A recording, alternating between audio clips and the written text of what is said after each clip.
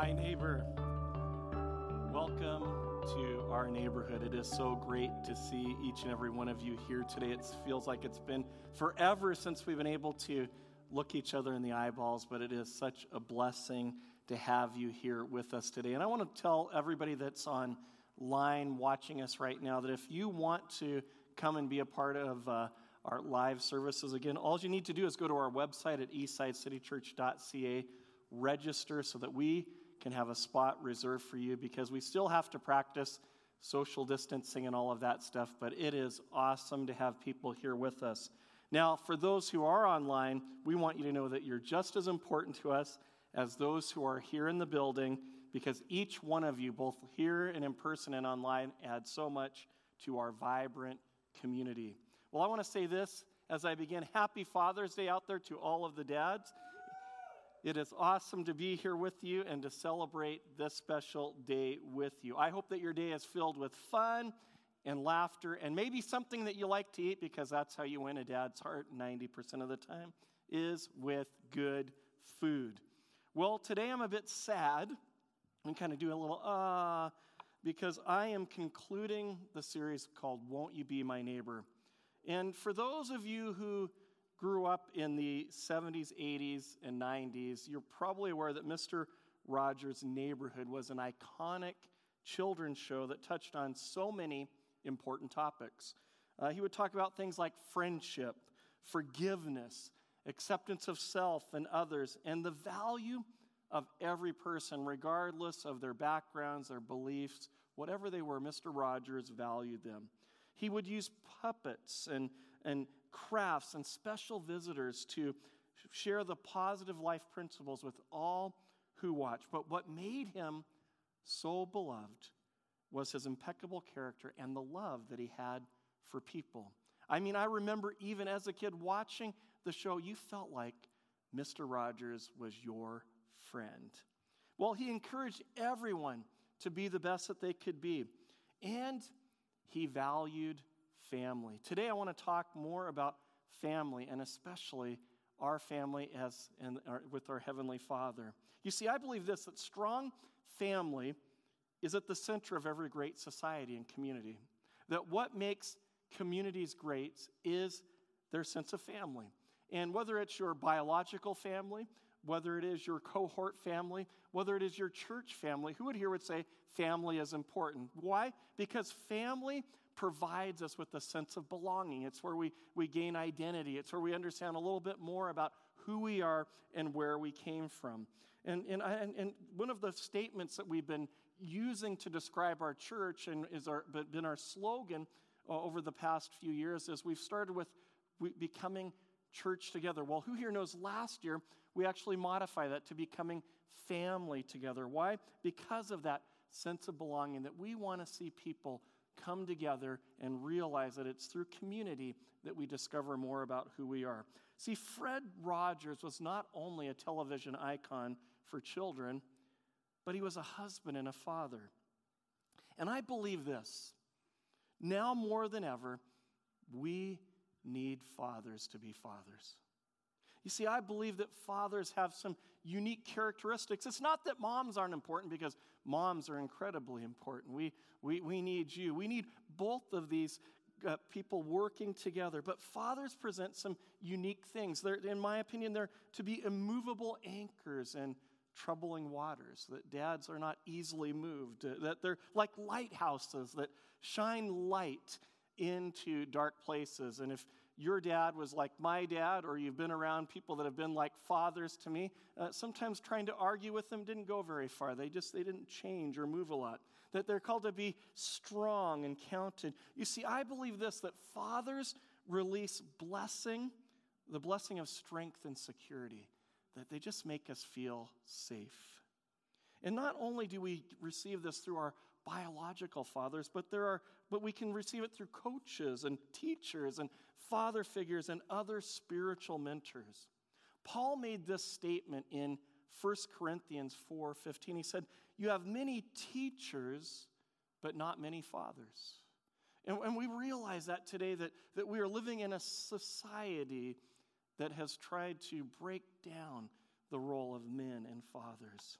You see, I say this, that as a father, it's easy to feel lost in these challenging times.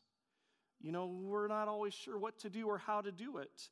And sometimes I know even in my own life, I can feel powerless to change things or make a difference, where I'm almost frozen.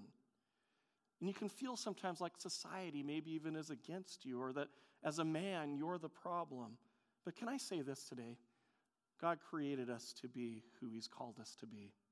And now more than ever, each one of you is needed. You see, we can become hesitant or afraid that we will maybe make a mistake. And I still remember when my daughter was born many years ago.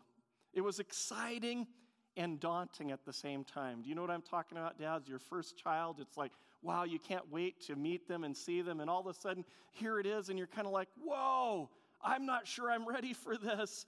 I remember looking at my little girl, and she was just so small and perfect and just amazing. And I just remember going, wow. But she was also so dependent and vulnerable. And even though I was sure I could not love her more, I was not sure I was prepared for this new responsibility. You see, being a father is both rewarding and challenging. And I think it's one of the most awesome things that we get to experience in the world for those of us guys who get to do it. You see, for the most part, Fred Rogers' family, that's who Mr. Rogers' name was, Fred Rogers' family, was something that he tried to keep private. He actually had 2 sons named John and James, who he loved dearly. But like most families, they faced their own set of challenges. Each handled the fame of their father differently, because I'm sure it would have been tough being the son or the prodigy of a children's icon. In fact, his son James, who is also known as Jamie, struggled with living in the shadow of his famous dad. Here's what he said about his dad. It was tough, his son said, having a second Christ around. You see, when Jamie went to college, he struggled for a season with wanting to be free from the pressure of living in the shadow of what he said was his morally perfect dad, who had high standards and high beliefs about things, and he expected that from his own sons. But he said this about this: it's been painful and rough on Jamie, but if we don't allow him to go off and have his time for himself, he will never come back to the nest. And eventually, because of Fred Rogers' big heart and unconditional love, Jamie returned and was accepted in the family and was part of a family and discovered who he really was. You see, some of us have been blessed by having great men in our lives, those who have been great fathers, mentors, and other role models.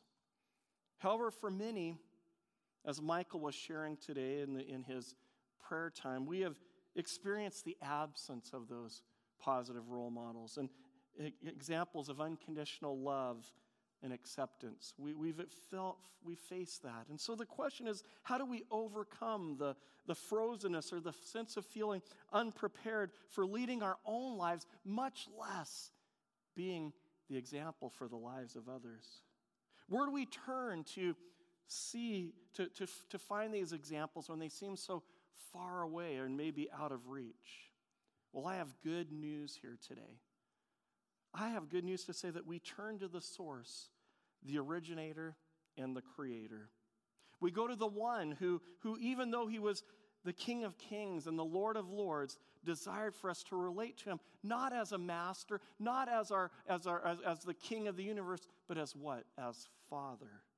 You see, Jesus said this about God. He said, when you go to pray, say, "Our Father who lives in heaven, holy is your name."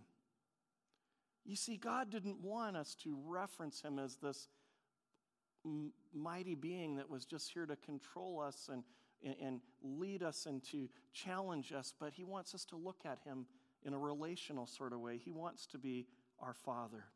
And God is the ultimate Father, the example of the heart required to be a genuine father. You see, today my message that I want to share is called Experiencing the Father's Love. You see, I believe this: for each one of us to grow into who we were created to be, we need to experience the Father's love. In order to love others, we need to know ourselves how much we're loved. And I don't know about you, but in this crazy season, I've needed the love of God in my life now more than ever. I've needed to feel and embrace Him each and every single day. So I want to pray before I dig into the Word of God. Father, I pray for every single person that is here that you would open our eyes to see, our ears to hear, and our hearts to receive, Father, what you want to share with us today. May we know your love in a more real and powerful way. In Jesus' name, amen. In Luke chapter 15, Jesus shares about the unconditional love of God through some parables. You know, parables were stories that Jesus used to teach truths. And so in Luke chapter 15, there are actually three parables that are back to each other. There's the parable of the lost sheep, the parable of the lost coin, and the parable of the lost son, which many of us know better as the prodigal son. And before, though, he begins to share, he talks about who his audience is, who he's talking to in this moment. And there are some very important things that he wants us to understand and know about the people to understand the unconditional love of God. And here's what it says in Luke 15, starting in verse 1. It says, tax collectors and other notorious sinners often came to listen to Jesus teach. This made the Pharisees and teachers of religious law complain that he was associating with such sinful people, even eating with them. I find it interesting here that Jesus makes special emphasis to let us know that in his audience were tax collectors and notorious sinners. I find this amazing that the only job he talked about were tax collectors. He didn't say plumbers. He didn't say lawyers. He didn't say teachers. He said, but as he went to teach, in his audience were tax collectors and notorious sinners. How would you like it if your job was brought up that you were part of a profession that was equated with being like notorious sinners? You see, the word notorious means famously known for some bad deed. That these guys were looked down upon. Why? Because they were typically crooks. They were those who would collect taxes from the people. And the way that they earned their money is by charging people more money than they were supposed to tax them. And so they would oppress people, and they would put heavy demands on people. And because they had the power and the authority of the government, it was unstoppable. They literally could charge people what they want. And typically in that society, not only did they have the government that didn't care what they did as long as they got their part, there were probably 3 or 4 or 5, maybe even 6 other people who also got a part of the cut. And so the demands were heavy. They were extreme. They were heavy on the people. And because of that, Jesus addressed to them and said, look, in this audience, there are tax collectors and other notorious people. You see, Jesus allowed them as well as other people to be a part of his gatherings, which drew the ire of the Pharisees and other religious leaders, which you see in the Bible all the time. The Pharisees were always dogging on Jesus about who he was associating with, who he was doing, because real Jews did not hang out with lowlifes, in their opinion, and flagrant sinners. But Jesus saw things differently, and he always went to wherever there was the greatest need. People who were lost.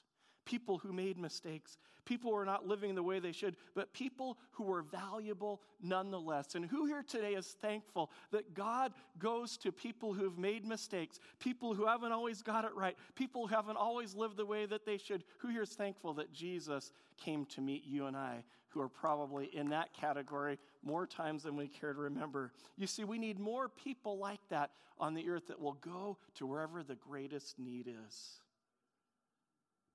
And to show how much God loved people, Jesus shared these 3 different parables: the parable of the lost sheep, the lost coin, and the lost son. You see, the lost sheep represents this, because I'm going to talk about the prodigal son here today in detail, but the lost sheep represents those who do not know that they've become lost or how they got lost and don't know how to return home. I don't know if you've ever experienced in your life where you ended up somewhere, but you didn't know how you got there.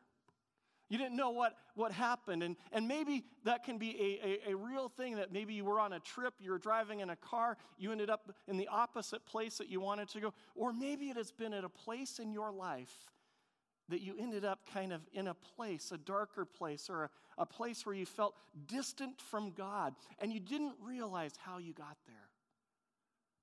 Maybe it was because of your busyness, or you didn't realize that your focus got on the wrong things. And for like a sheep, it was like you're not quite sure how to get back to where you were. We've probably all experienced that at some place in our life. And then there's the parable of the lost coin, which the lost coin represents those who are lost but don't realize they're lost.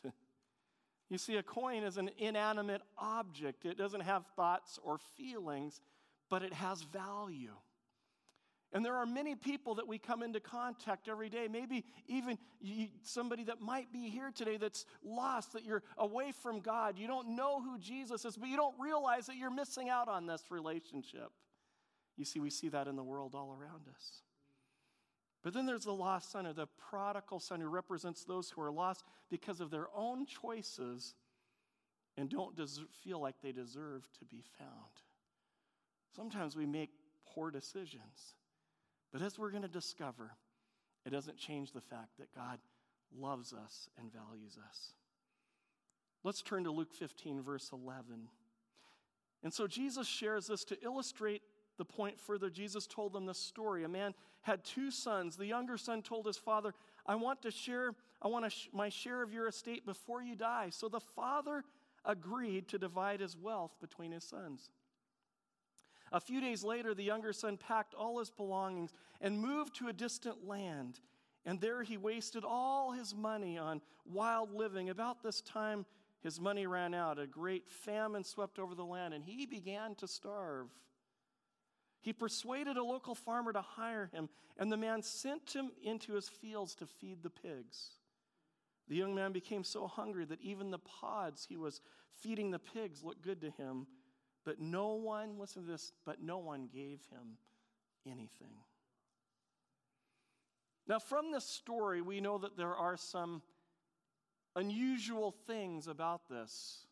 Things that are thought-provoking, that in life it's unusual for somebody to receive an inheritance while the benefactors are still alive. That you typically do not receive something while the person who is going to give you something the after death before they die. It just doesn't typically work like that.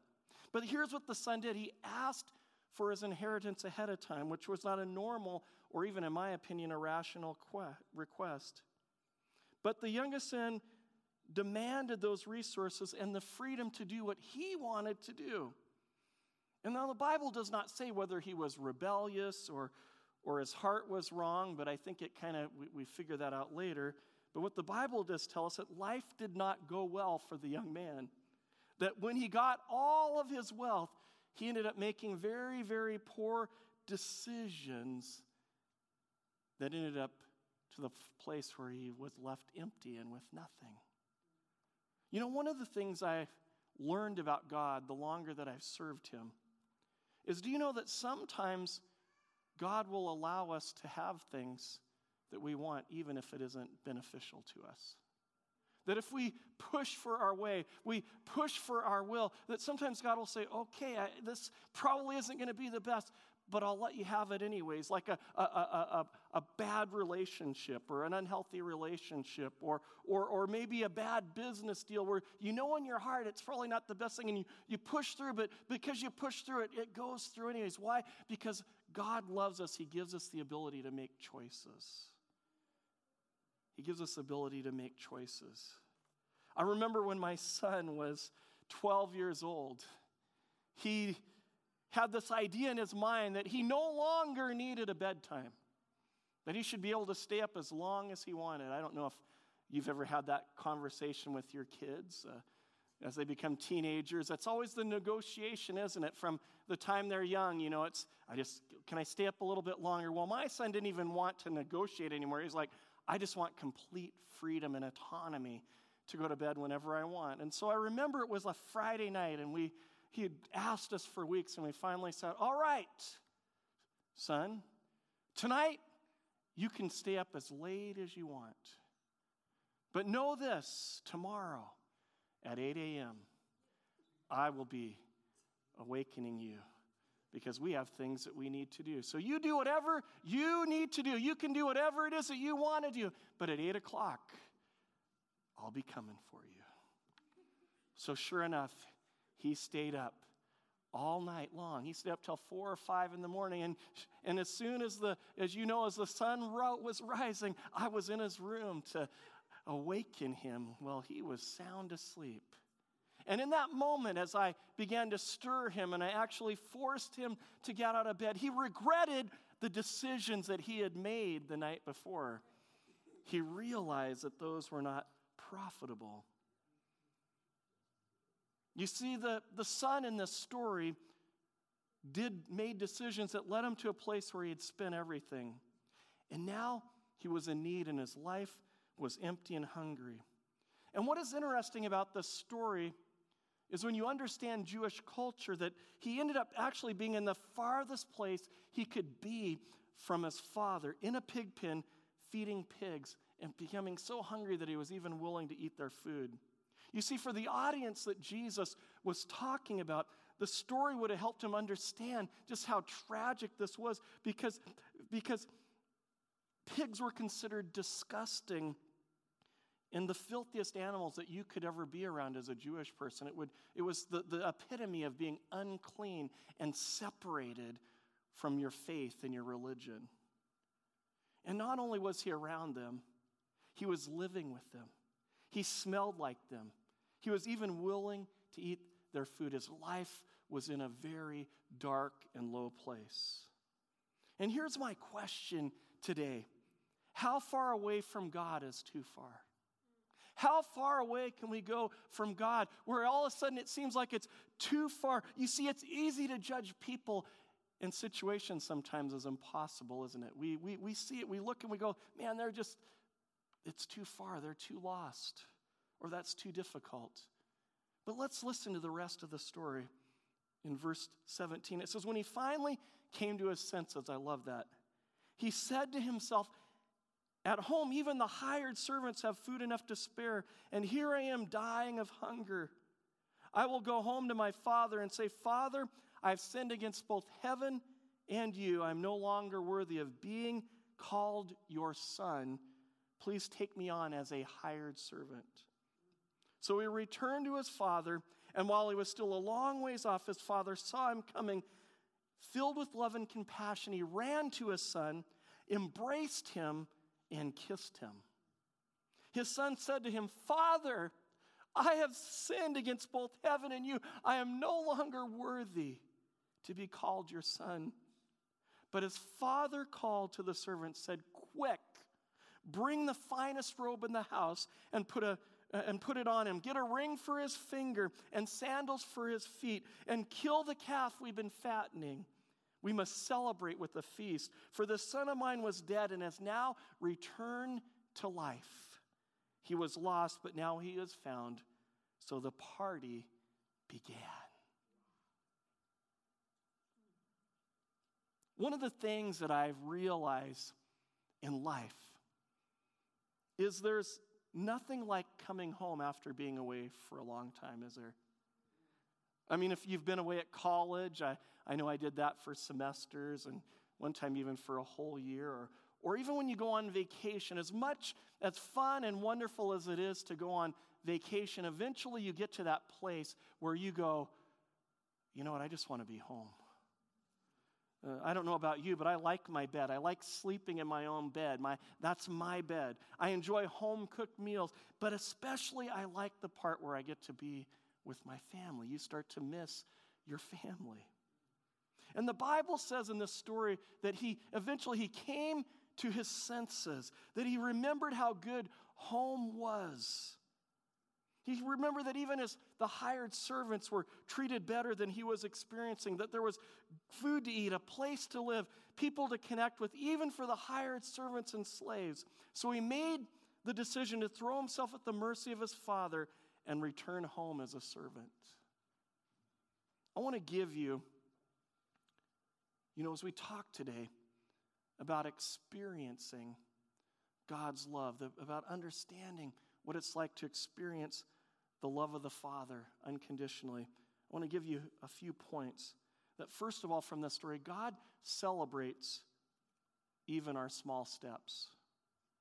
The Bible says that while he was off in the distance, his father saw him coming and he ran to him. You see, I want you to know today that God sees you wherever you are. God's eyes are constantly upon you. Now, that can be kind of scary and creepy if you get too weird about it, but the thought here is that God is longing to be with you. He's looking towards you. And the best way I can describe this is like when my kids and I go to the airport and we're waiting to pick up Grandpa and Grandma. You know what it's like if you've ever been there to pick up a relative, a parent, one of your children. My kids, they're standing there, and it's like they're looking through the crowd. They're looking all around to see if they can find Grandpa and Grandma. They're looking around people and over people. And we, at the Calgary airport, especially if they're coming in from an international flight, you can look on the screen. It's like, look, you can see them on the screen. And so once they see them, there's this excitement that builds it. Look, there they are. There's Grandpa and Grandma. But that isn't quite what really completes what's going on. Because what really they're looking for is that moment when Grandpa and Grandma see them. You see, they're looking, they're noticing, and all of a sudden, there's that moment where all of a sudden there's a Grandpa and Grandma go, hey, and what ends up happening? They run towards each other. Well, my parents run as much as they can run, but the kids do the running. But that's the picture of God with us. That he's looking, he's waiting, he's longing. It's like the mom that's waiting at home for her kids to return. And there's that excitement, and it's just, he's waiting. And the moment that gaze, that look is acknowledged, he comes to us. I think that's how the Father is with us, that he loves us. He's so excited to see us. And he sees us through the crowd. He sees you through the crowd of humanity. He sees what's going on in your life, and he's just waiting for you to acknowledge him.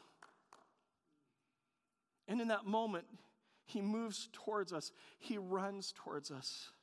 You see, in James chapter 4, verse 8, James says this about God. He says, draw near to me, and I will do what? I will draw near to you. The prodigal son had to make a move. You see, for love to be love, it has to be a choice. It has to be our choice to want to come to him. You see, God already made the first move in giving Jesus to die on the cross for us. However, as we take a step towards him, he runs to us and embraces us. Secondly, here's how much God loves us. God is not afraid of your messy. Now, we've all, at one point in our lives, I believe, had the pleasure of being around a child that has done a doo-doo in their pants. You know, the poopy pants kid. You're with the family, and it's like everybody sees the baby's cute, they want to hold the baby, until all of a sudden, people notice, the baby has done a little business in his pants, and so then the baby gets passed around to the group like a hot potato, like they're like, oh, he's cute, and they're like, ooh, and they keep passing him around, because nobody wants to deal with the stinky. And if you're a parent, you if you're both there together, you each try to pretend that you don't know what's going on. You know, because the rule in like our marriage was once you discovered there was a poopy, then you were the one that had to change it. And so everybody kind of ignores it, hoping that the other person will be the one to discover it so that they have to deal with the situation. Here's the difference with God. God welcomes our messy, our imperfections, our mistakes, even our stinkiness. The Bible says this, that while his prodigal son was far away, that he ran to him, he embraced him, he kissed him. We have to remember that he probably had spent weeks, even months, in a pig pen, feeding pigs. He smelled like pigs. He was filthy. He was dirty. But what does it say the father did? He ran to him. He embraced him. He kissed him. He put his arms around him, even though he had yet to be cleaned up. Dieter Uchtdorf makes this statement: though we're incomplete, God loves us completely. Though we are imperfect, he loves us perfectly. Though we may feel lost and without a compass, God loves us. God's love encompasses us completely. He loves every one of us, even those who are flawed, rejected, awkward, sorrowful, and broken. You see, God receives us the way that we are. But thankfully, he doesn't leave us that way. You see, what did the father do? After he embraced him, he kissed him, he said to the servants, bring him the finest robe. Get a ring for his finger. Get sandals for his feet. Kill the fattened calf. We are going to celebrate. Why? Because his son had come home. You see, I believe this, that God loves each and every one of us the way that we are. He created us uniquely. He created us as individuals. He celebrates the unchangeable you. He embraces you, all of you, even with your flaws and your imperfections. However, he does not leave you where you are. He doesn't allow you to stay where you are. He woos us to grow, to change our behavior, to become more like Jesus. He picks us up when we stumble. He loves us through the ups and downs of life. Who's thankful that that's the Heavenly Father that you have? Here's my third point. God doesn't want slaves, but sons and daughters. I go back to my earlier part of my talk where I said that God longs for us to approach him as Father. You see, as our Creator, as the Creator of the whole universe, it would be appropriate if God decided that we were to approach him as King or Master or mighty warrior, whatever it is that he would want us to approach him as. But that's not what he demands from us. Though he is our King and our Master, he desires for us to relate to him as Father. He longs for genuine relationship with each and every one of us. You see, he wants us to approach him like my kids approach me. I remember when they were little and they would run to me. They would be so excited to see me. They wanted to be with me. Now my kids, for the most part, still do that. They're 19 and 16. It's not quite the same. But there's nothing greater than when your kids are like, Daddy, I just want to be with you. Because of relationship, God wants us to be like that with him. And because he loves us, he also desires to bless us and pour out his favor on us. To not only give us his blessing, but to share his authority. You see, slaves and servants don't receive an inheritance, but sons and daughters do. And he doesn't want our servitude as much as he wants our heart. God loves you. God is excited for you. He wants you to be known as his son and his daughter. And lastly, I want to say this, that God celebrates you. Fred Rogers said this: I don't believe that children can develop in a healthy way unless they feel they have value apart from anything they own or any skill that they learn. They need to feel that they enhance the life of someone else, that they are needed. And who better than parents can let them know that? You see, God wants you to know how much he values you, that he places great value on you. He believes in you. Every time you take a step forward, he cheers you on. He celebrates the moment. He's like those parents, and some of you are probably even here today, that post everything that your child does on Facebook. He saves and cherishes every craft, every illegible drawing, like it's the most amazing masterpiece in the world. Now, I get it. Kids are the best. But God is even crazier about you and your growth than the craziest parent on the planet could ever be, is what I'm trying to say. He's the great cheerleader. And I hear God saying to each and every one of you today, wherever you're at in life, whatever you are moving towards, that you can do it. You've got this. But he calls us to not just keep this to ourselves, but to pass it on to others, our children, our friends, our family, to those who don't know him, because everyone has needs. They need someone to believe in them. They need someone to esteem them. They need someone to lead them. You see, I pray today for every one of us here today that we would experience a greater understanding of how much God loves us. That God loves you. That God is crazy about you. That he believes in you. And he doesn't get tripped up because of our messiness. But he wants us to give him our messy. He wants us to return to him, because what he wants to give you in exchange, what he wants to give you for those places where you feel like you're not measuring up, what he wants to give you is to take those things that feel like they're unworthy, and he wants to put a robe on your body. He wants to put a ring on your finger. He wants to put sandals on your feet. Why? Because he loves you. He celebrates you.